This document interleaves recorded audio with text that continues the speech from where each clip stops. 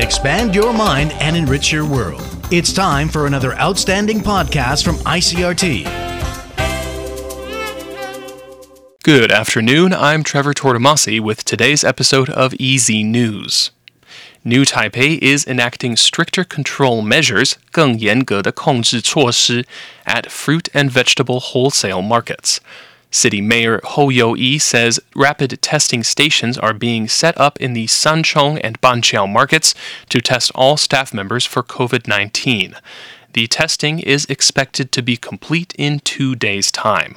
The move comes after 45 workers and vendors at the Taipei Agricultural Products Marketing Corporation were confirmed infected, with 24 being new Taipei residents. In addition, the new Taipei City Fruit and Vegetable Marketing Company says starting Thursday, anyone entering the premises must show proof of a negative rapid test before they are allowed in. And MOFA says that Paraguay could become one of the first countries to buy a vaccine that Taiwan helped develop. The Ministry of Foreign Affairs says Asuncion has signed a deal with Vaxxinity to purchase 1 million doses of its UB162 shot. Vaxxinity is affiliated with Taiwan's United Biomedical Asia. United Biomedical says that as soon as its vaccine candidate receives emergency use authorization from Taiwan, Paraguay will be one of the first countries in the world to get the jabs. Paraguay is one of Taiwan's diplomatic allies, 外交盟友. And officials are investigating the death of an infant after her mother was vaccinated against COVID-19. The 2-month-old girl was found to be bleeding from her mouth and without vital signs early this morning. She was pronounced dead after emergency care.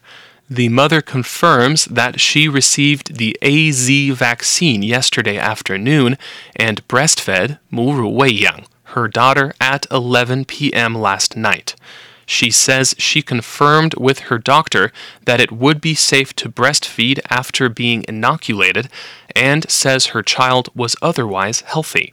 They are calling on the government to investigate the cause of the child's death. And some hotels are offering new services to combat the loss of business from the coronavirus lockdown.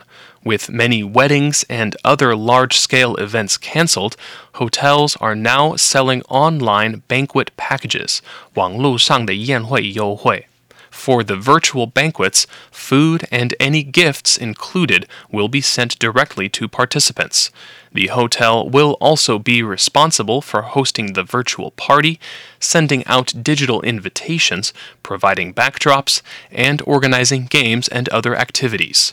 The hotels say virtual banquets will actually be significantly cheaper than traditional ones. And an international human rights organization is calling for increased pressure, 加强的压力, on Nicaraguan President Daniel Ortega. It's as Ortega's government continues to arrest political opposition figures ahead of November 7th elections. Human Rights Watch plans to release a report today detailing politically motivated arrests in recent weeks of nearly 20 opposition pre-candidates, prominent businessmen, former government officials, and political leaders. The organization called on the United Nations to raise this issue in the UN Security Council and present it as a growing crisis involving grave human rights abuses, which could undermine stability in the region. And U.S. Biden administration officials say the election of Iran's president won't affect the chances of reviving the faltering 2015 nuclear deal, 核协议, with Tehran. But there are already signs that their goal of securing in a deal just got harder. While the administration maintains nothing has changed, optimism over a potentially imminent agreement fizzled even before the election. In his first public comments since the Friday election, incoming Iranian President Ebrahim Raisi rejected a key Biden goal of expanding on the nuclear deal if negotiators are able to salvage the old one. And Cuba's government has announced that its Abdala vaccine has proven to be 92% effective against the coronavirus. The Abdala is one of the vaccines Cuba is testing, but its government has provided no details of the clinical testing, 临床试验. It recently said its Soberana 2 vaccine has shown a 62% efficacy with just 2 of its 3 doses. The announcement comes as Cuba faces its worst outbreak since the start of the pandemic, with record new infections. The island's director of epidemiology reported 1,561 new coronavirus cases on Monday, for a total of 169,365 confirmed cases and 1,170 deaths. That was the ICRT News. Check in again tomorrow for our simplified version of the news, uploaded every day in the afternoon.